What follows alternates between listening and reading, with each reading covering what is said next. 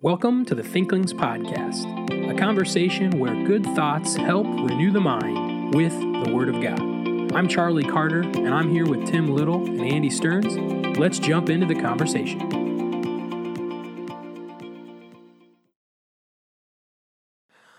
Happy summer, Thinklings. This is the last episode of Season 2, and if you're a student, you left a week ago. You left us here to shrivel up and die alone. Whoa, come on now. Like, I'm already sad enough. Don't talk about our deaths, man. That was a metaphor for the way that we're feeling right now. Oh, you were talking about my insides. Yeah, that's actually really true. Yeah. Dr. Little's just staring at us over there, hasn't said anything. Oh, we got an eye roll. Did you see that? We had an eye roll. I didn't see it. Eye roll count? Is it 1? I'll take your word for it. So this is the week after finals? Yes. Graduation? We got in a DeLorean and went 88 miles an hour. And we're looking, You're not teaching right now. Is that correct? I'm teaching Baptist you are history teaching right now. Okay, very good. Right this moment. Well, So I teach Hebrew Exegesis 3 next week. yeah, I'm teaching Baptist history this week. Mm-hmm. So this is what we're going to do in this episode. Remember that time when it got to Christmas and you guys all went home for Christmas break and we're like, here's a bunch of books you can read over Christmas or buy for your loved one as a Christmas present. We're going to do that too, only we're going to do it two again. That it made sense in my mind. It doesn't I remember sound when right. I learned to talk the first We're time. going to do that again. We're going to do that It's again. hard. It takes a couple of years. See, I think the TOO, I thought of like also, and also is kind of like again, maybe. But anyway, we're going to do it again. And again is the root to get them. Okay, anyway, sorry, I'm done. And only this time it's not Christmas, it's summer. So we're going to talk about a bunch of books that you can read over the summer. There are very, very loose ties between all of these books, but you might find one or two from this list that you really enjoy.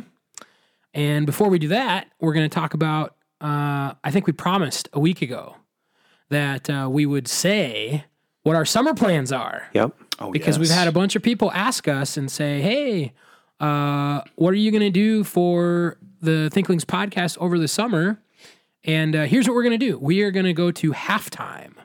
So currently during the semester, we have done one every week. We're going to do one every other week, which I think comes out to about like 6 episodes.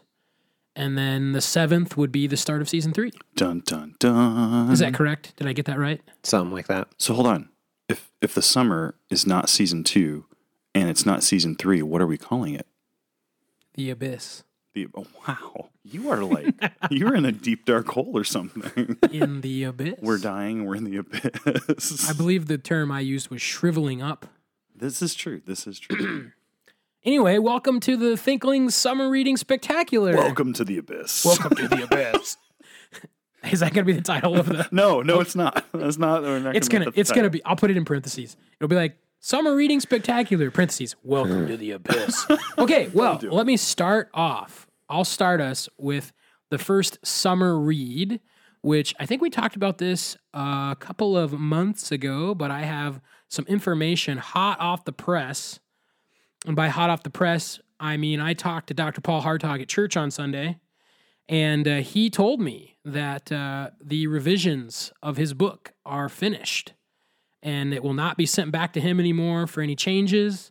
There's no more anything happening. So his book, Calvin, on the Death of Christ, should be coming out real soon, like this summer. And Dr. Little, why don't you tell the good folks at the Thinklings podcast where they could buy this book? You can go to fbbcbooks.com. That's our faith bookstore website. Just search for Calvin and Hartog, and it'll come up there. The retail of the book hasn't been established yet. I've been told it's going to be at least $26, so we have it discounted to $20. You're not going to find it on Amazon or anywhere yet, unless something happens within 1 week, like the recording of this and next week when it actually goes live. But you can pick it up through our campus bookstore. And that helps support Dr. Paul as well, because we're buying them off of him. That is a special fbbcbooks.com discount that you will not get anywhere else. And you can't even pre-order this book anywhere else. You can only get it at FBBC Books. So if you want to learn about Calvin from Dr. Paul, happy summer. Here you go. I'm really excited about this book. After the Q&A this spring, And all the stuff that he shared, I'm really interested to read it. It sounds very intriguing and very well researched. So I can't wait. Yes, and that is, I'm pretty sure I pre-ordered it after the seminary Q&A. Yes, you did. I took your payment. I couldn't remember if I paid for it, but Tim remembered. Tim never forgets a book sale, let me tell you. No, he doesn't. So I plan to read it when it comes out over the summer. So that's my first book. All right, so I'm going to go with the buffet theme again because I love buffets. Actually, maybe we'll just make it a regular meal. So you go to a restaurant, you sit down, and what's the first thing you order? You order appetizer. And sometimes you get like cheese sticks, and they're good. Sometimes you get chicken wings, they're good. But really, if you can get a sampler platter, that's like the best. So the first book I'm going to recommend is a sampler platter book. It's called God in the Dock. God in the Dock by, I know, C.S. Lewis. And we were not supposed to mention him sorry, for okay. a full episode. Too bad. Keep going. Let's go. Maybe I go. Maybe I come back to Tim him. says it's okay. If Tim says it's okay, Tim says it's okay. I hope I start over. I didn't make that. I didn't make that promise. Someone else did. So I'm okay. So what this is this book is a summary of his essays. So what's really intriguing is a lot of guys write books, like full-length books, monographs, or they write, trilogies and whatnot.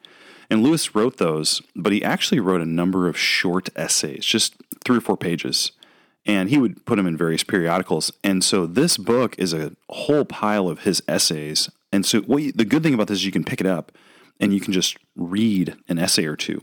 And so when it says dock, it's not like a dock that you put a boat on. It's like the defendant's place where they put a boat next to, tie a boat to. Does that mean like the cloud, like the Google Doc? Well, the Google Doc also, yes. Oh, did we get an eye roll there? I think that's 2. I'm going to count that as 2. It was like an eye grunt. I didn't know eyes could grunt. I know eyelids can test, but I didn't know that. So it's like the defendant. Okay, so what he's saying is this is God on defense. And there's a flow to it where he tries to defend God and defend Christianity loosely, and it's a bunch of essays that approach that. So it's overall just really intriguing. There's a couple of ones that are worth mentioning. So if you get the book, he has an essay called On the Reading of Old Books, and it's glorious. He talks about why you need to read old books and why it's helpful.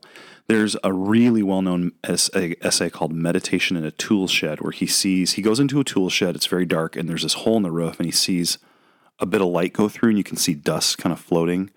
And if you look past, through the light, you kind of see things, but then if you go and look along it, you see something totally different. And he uses that as a metaphor for life that's very helpful. And then another one that's maybe worth pointing out is called First Things and Second Things.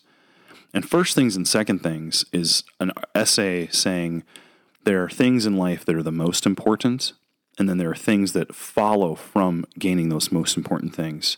But often we attend to those secondary things, and by doing that, you lose both. And so this is basically kind of like when Jesus says, seek ye first the kingdom of God, and all these things will be added unto you. If you're seeking those things, you don't get the kingdom of God, and you don't get the things. But when you seek after God, you get both. So he says, to sacrifice the greater good for the less, then, is not to get the lesser good after all. This is surprising folly. Oops, that's the wrong quote. Sorry, hold on. He says, you can't get second things by putting them first. You can get second things only by putting first things first. He ends the essay by asking this question. So what then is the first thing? The only reply I can offer here is that if we don't know what the first thing is, then the first and only practical thing we ought to do is to set about finding out. So it's a really good, I enjoy it. And if you want a taste of Lewis, you can kind of bounce around in the book, and it's pretty good. So I would recommend it. My first book is one I'm planning on reading this summer. It's Fault Lines by Voddie Baucham Jr. The subtitle is The Social Justice Movement and Evangelicalism's Looming Catastrophe. If you're following modern evangelicalism and the debates within the movement, one of the big ones is critical race theory and intersectionality within the Southern Baptist Convention. This is making a lot of waves. Voddie Baucham is a Southern Baptist, and he, in the beginning of the book, he starts out even with a definition of what critical race theory is and where it came from, which in itself was very helpful. He also explains how the movement itself is very difficult to define. So I would strongly recommend reading this book and being conversant with this topic. critical race theory, social justice. What are these terms? What do they mean? Everybody seems to define them in whatever way that they desire, so that everybody is a social justice warrior, but at the same time, it means different things to all of these different people. So I would recommend reading this title. That's about all I'm going to say on it at this point. I did write an article, Social Justice in the Kingdom of God. It was published. It was released last summer, and so I am probably going to find Baucham's book find it very agreeable. I agree with him. You can read my article on it as well, but Baucham's book will be more accessible. We are also going to be featuring this book on sale, 25% off at the Faith Bookstore for the month of May. Another deal at the bookstore. Too bad all the students are going to be gone. They can't come in and buy it from you. I'll email them before they leave. My next book is, it's actually a book, I think I read this my freshman year of college. I think it was part of the curriculum for Dr. Newman's. It was either Christian Experience or The Family. I think it was Christian Experience. The title is When People Are Big and God is Small, Overcoming Peer Pressure, Codependency, and the Fear of Man by Ed Welch. And it is a great book about understanding why you do the things you do, like how you're motivated by what other people think about you, and how when you are so concerned about how other people are viewing you that you're changing your own actions, they're actually controlling you. It's like you live your whole life controlled by the impulses or perceived impulses of other people.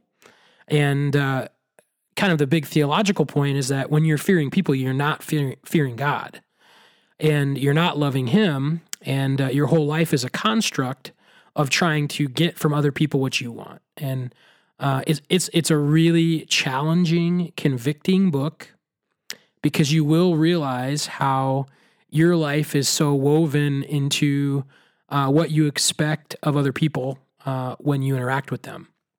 And so I've read it a couple of times, and every time it really challenges me. So I've kind of put this as, we have a lot of thinking, like heavy thinking type of books.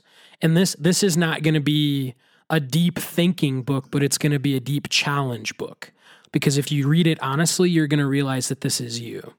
And so, When People Are Big and God is Small, it's a great book. It'll be a spiritual challenge for you over the summer. I love that book. Yeah, me too. So when I came to faith, I was like, I didn't understand, like, self-esteem was a problem. And I thought you were supposed to get self-esteem and stuff. And so when I showed up and found out, the Bible kind of is not for that, I didn't really understand how that all worked. And that book was really helpful to me. So the other thing is, I have a signed copy. Legitimately. Go you. Like, I was out, literally got a signed copy from him. By Ed Welch. That's right. It's also a required textbook for, I think, psychology and counseling or something. So if you read it, well, maybe it won't count for your reading, but if anything else, it'll help you to read through it quicker for the assignment. Yeah, and it's my favorite kind of book. Is it's short, quick chapters. Mm-hmm. You don't have to stay constant in thought for 30 or 40 pages. It's 7-8 pages a chapter. But if you really read the discussion and thought questions and apply it to yourself, you can't miss it. You can't miss how it's affecting you. It's also hard to go. I feel like, to me, those books are hard to read fast if you're taking it seriously. So there's a number of books where I try to blow through them, and you're right. It's not academic intellectual thinking, but it's still soul renewing the mind thinking. And man, it's hard. And so sometimes you go 3 pages, you just got to put the thing down and think, because it's just approaching your heart so clearly, your internal person, that you need time to process, and you need time to let the Spirit work. You have to read it at a speed where you can let it affect you. But anyway, let's keep going. So the next book I'm going to offer, so you have your sampler platter, then you're going to eat something. And so this is a biography, and it's called Out of a Far Country, A Gay Son's Journey to God. And a gay son's journey to God, a broken mother's search for hope. And so this book, I got it, I can't remember when I got it, but I read it last. I'm going to talk about it in the fall. It's really fascinating, but it's exactly what it says. So it's a story of a mom and a dad, and then a son. And the son comes out as homosexual to the parents, and the parents go through this very difficult time, and the mom gets, well, anyways, there's a transformational thing that happens to mom at the beginning, and then she's now a Christian, and so she approaches the whole thing from the Christian worldview, and the son isn't the whole time, and he like approaches his life from his own angle, and it's really intriguing. It's not exegetical. It's just a biography. But what's fascinating about it is every other chapter is written by the mom and then the son, and then the mom and then the son and the mom, and they tell the same story though. So chapter 1 is the son, I think, and then chapter 2 is the mom's reaction to the son. Chapter 3 is what the son did next. And so it's really intriguing. They tell this story together, but separately in a really neat way. And there's just a couple of really good things that he points out here. I'm not going to read a ton of quotes, but at one point he's thinking about wanting God to restore him. And he says, the thought that God could restore me and bring me back from my captivity resonated deep within my spirit. At this point, the world would be happy for me to be locked away for good, and yet God was saying something completely different. He wanted to be part of my life, no matter who or what I was or what I had done. Who I was or what I had done. He didn't see me as a criminal. He didn't see me as a felon. He didn't see me as a number, but rather he saw me and saw hope. And he goes on to say some more things, and what I thought was interesting there is that he is interested in God because he has the need to have hope, not on the account of being given evidence of God's existence. So it's bypassed this, does God exist? It's this yearning for a God who can help him and save him. And so he talks a lot about belief in God and what it means to believe in God and what you do in that situation. So I thought it was really fascinating. And then also it's eye-opening. He kind of has like a major drug scene in his life, and it's just very eye-opening. So Christopher Ewan, Out of a Far Country, A Gay Son's Journey to God, A Broken Mother's Search for Hope, I think. Yeah, that's one that's on my to-read list. Dr. Newman recommended it quite a while ago, and we promoted it in the bookstore. But yeah, that's a good one. My next book actually coincides quite well with that one. I have Finally Free by Heath Lambert. I have sold lots of these in the bookstore. Our student body is pretty familiar with this title. I would strongly recommend it. The subtitle is Fighting for Purity with the Power of Grace. There are many that are enslaved to pornography and sexual sin. Lambert correctly identifies the issue. The issue is not pornography. The issue is that you want pornography. You want to look at it. And this is the way that it is with every desire, every addiction. We always look at the problem as the problem, but the problem isn't the problem. The problem is the desire for it. So whether it's sexual or substance abuse or whatever it is, that's the real issue. So I strongly recommend this title. I have read it multiple times with different young men, some struggling with pornography, some not. But it still would equips them to just think through sanctification and even giving them the tools for how to help others to be free from addiction. So Finally Free by Heath Lambert. Okay. The time is up. You don't know what time it is, do you, Dr. Little? The 11:30 minute of the last episode, I said I would not talk about C.S. Lewis for one episode. And if you count the last half of that episode and the first half of this episode, I have gone one episode without talking about C.S. Lewis. You ready for summer book number 3, which is actually summer book number 1? He's already yawning. How about like the quintessential C.S. Lewis book where winter becomes summer? It's not even here, Dr. Little. You're not going to see it on the table. I didn't bring it. I was hiding it from you. The Lion, the Witch, and the Wardrobe. Oh, that's the best summer read because it's winter and it becomes summer. Aslan brings summer to Narnia. Yes. But okay, on a serious note. You just got your third eye roll. I'm keeping track. Amen. So at this point, if you are an active listener of this podcast and you have never read the Chronicles of Narnia, you need to. Oh yeah, they're so good. I wouldn't even say that they're so good. I do think for who C.S. Lewis is, to bridge into his writings, and I'm actually going to talk about some other books about him on the next cycle around the table, but to realize how he smuggles theology, it's actually a term that this other guy uses, how he smuggles theology into his fiction in a really masterful way. Like, you learn so much more than a fiction story. It's not just a lion and some kids and a witch. Like, there's a lot going on there that's worth your time on an intellectual level. And so if you do listen to this podcast and you have heard us talk about Lewis and you haven't read the Chronicles of Narnia, it's time. Go buy it and read it this summer. And there's a student, I won't name names, but Joe. I talked about this with Joe. And I sent him, I think it was over Christmas, I sent him a box set of Lord of the Rings, and he loves them. He had never read them. And I still don't think he's done. So, Joe, if you're listening to this, finish them. But he loves them, and rightfully so. And so if you've never read The Lion, the Witch, and the Wardrobe, it is a quick read. You could probably do it in a day, if not two. It's short, it's sweet, but it's very valuable. So, book number 3. Yeah. C.S. Lewis. And I completely agree with you. If you haven't read it, pick it up. And for about the 5th time on this podcast, we're recommending it again. Read the Chronicles of Narnia. So I think that's like what was that, like a satirical, snarky comment we got to add? So we got 3 eye rolls and a really nice. I'm going for records. You're going. Capping season 2 with a bang. Okay. Okay, so just like if you get the sampler platter at the beginning of your meal and then you get like something tasty, here comes the meat, okay, like the steak or whatever. So I teach a class where we talk about Catholic theology, and oh man, every time my Kindle doesn't work, I know Dr. Little is like so happy. Yep, very happy. So this book is called Roman Catholic Theology and Practice and Evangelical Assessment by Greg Allison. And so if you would like to study Roman Catholic theology, Allison is a historian. He has a couple of historical theology books and a number of other books. I've used this to prepare some lectures that I've done in some classes. If you're thinking of on a systematic level, it is helpful to be able to distinguish between Catholic doctrine and evangelical Protestant and or separatist, whatever you want to call it, doctrine, the non-Catholic doctrines.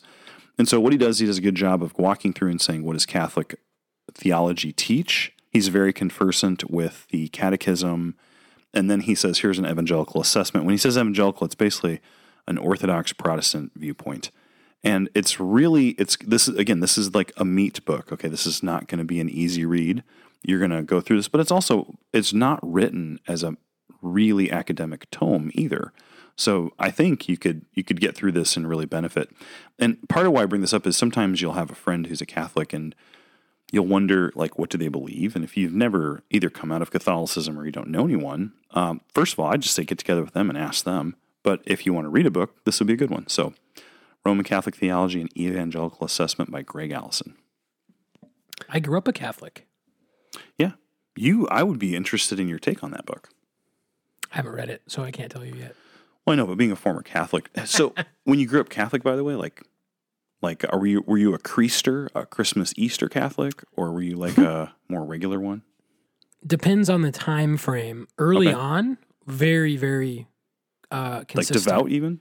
I never went through confirmation, but up until then, we were Mass on Saturday and catechism on the midweek. Okay.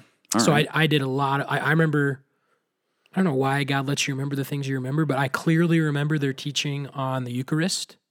Really? At multiple age levels, like when they first told you about it and then like before getting ready for First Communion.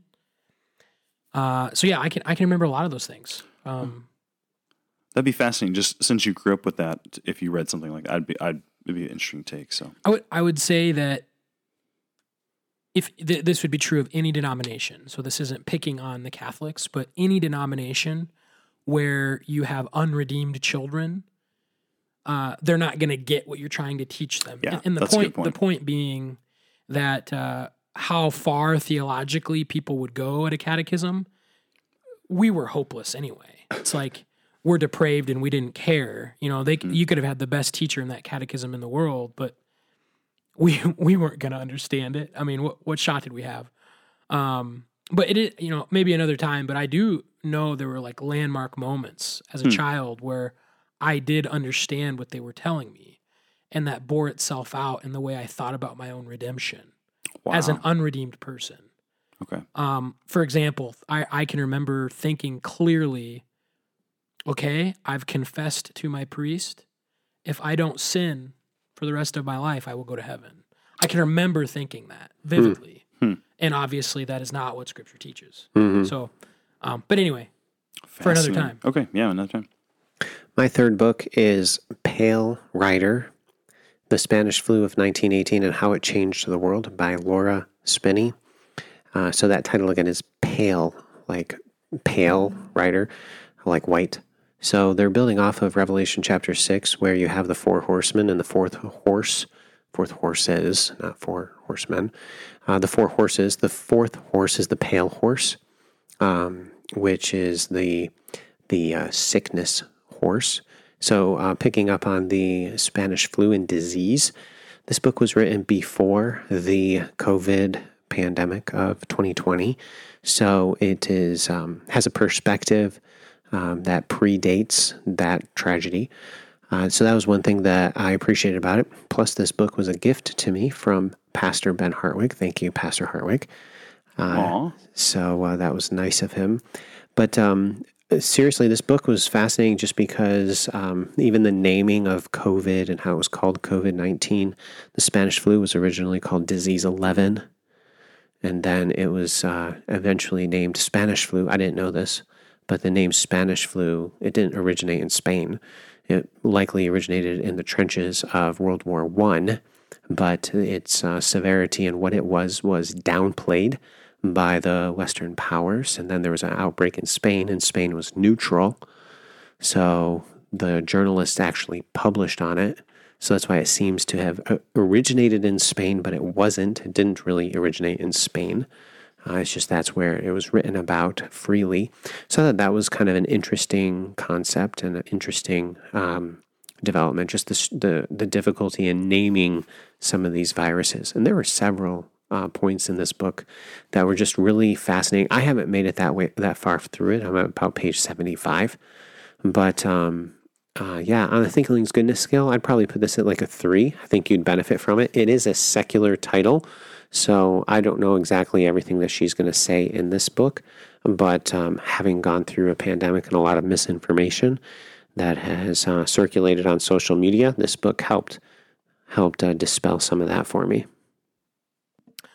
Okay, for the sake of time, I'm going to combine my fourth and fifth book because they're by the same author. And Tim, they're both about C.S. Lewis, so happy summer. Woohoo! So the first one is Planets in Peril, a critical study of C.S. Lewis' Ransom trilogy, or the Space trilogy. And the other one is C.S. Lewis' Journey of Faith. That's the subheading. I think the main heading is The Most Reluctant Convert. And they're both by Dr. David Downing. And if you have not heard of David Downing, he is the co-director with his wife, Crystal Downing, the co-director of the Wade Center at Wheaton College in Illinois, which is a major hub of a lot of Lewis's own writings. Like they have a lot of Lewis, what's the word I'm looking for? Like Memorabilia, or like primary documents. Like they own a lot of his own like scribbles. Don't they have his manuscripts? They have his desk. Yeah. They have the Green Book from the Abolition of Man. Yeah. In the library.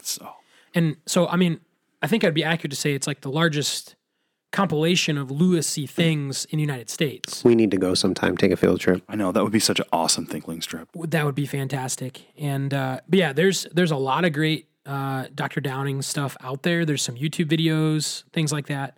By the way, they have a podcast, the Wade Center podcast. They do. And they've been going through, I think, the Chronicles of Narnia recently.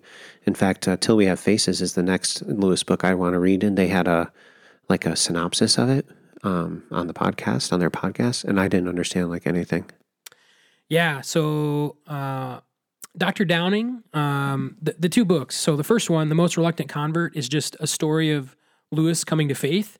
And I think it's good for believers who have been believers for a while to try to remember what it was like to not be a believer and to try to think about what you thought about before you knew what was true. And so one of the ways you can do that is reading a biography or autobiography of someone sharing their testimony. There it is. My every phone has single never turned off. episode. I think which is funny because I've gotten like 5 text messages while we've been recording and none of them have dinged. I don't know why that one did. But anyway, so The Most Reluctant Convert, you can read about C.S. Lewis' journey to faith. If you haven't already listened or read a Lewis biography, this one would be very tailored to him coming to faith. And it's very well written. The other one is Planets in Peril, and as it says, a critical study of C.S. Lewis' Ransom Trilogy. And what Dr. Downing does is he tries to kind of peel the layers away of that fiction and try to understand what kind of goes behind it in Lewis's mind. And kind of my big takeaway on that one is how heavily Lewis was influenced by medieval theology.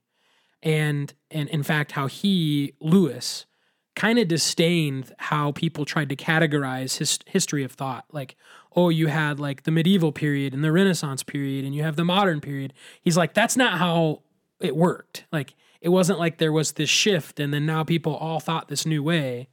It was much more, it wasn't as static as that. But Lewis was a very big fan of the medieval way of thinking and the medieval kind of paradise. And he loved medieval literature.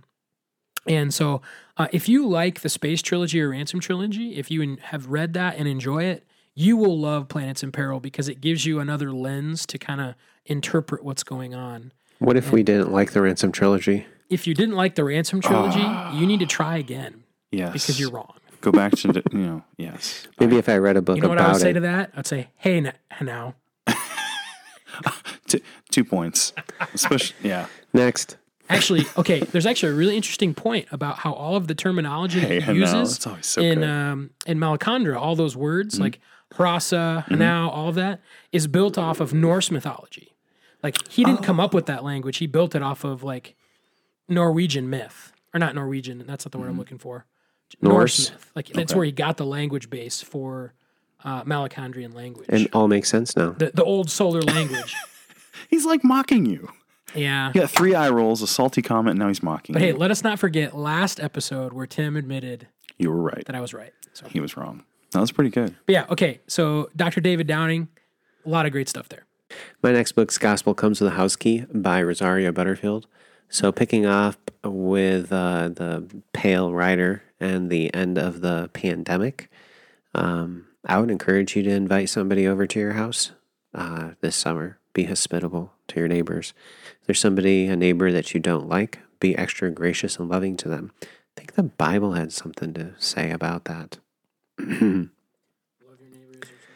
So the gospel comes with a house key. And this is an excellent read. I would strongly recommend it. She gives you a lot of practical tips on how you can love others and use what God's given you to love others.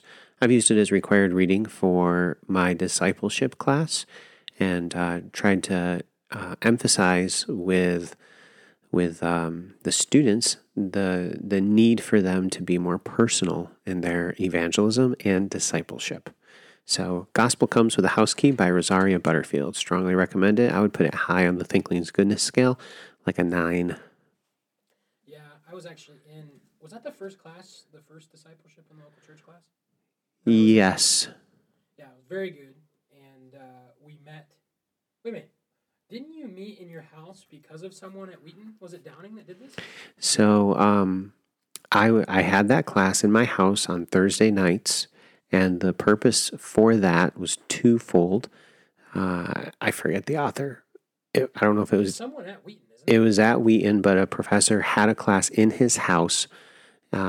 And so that was where I got that idea from. Well, I had the idea already, but I didn't think it was practical or possible. And then when I heard that another professor had done it, then I threw it out there to Dr. Doug.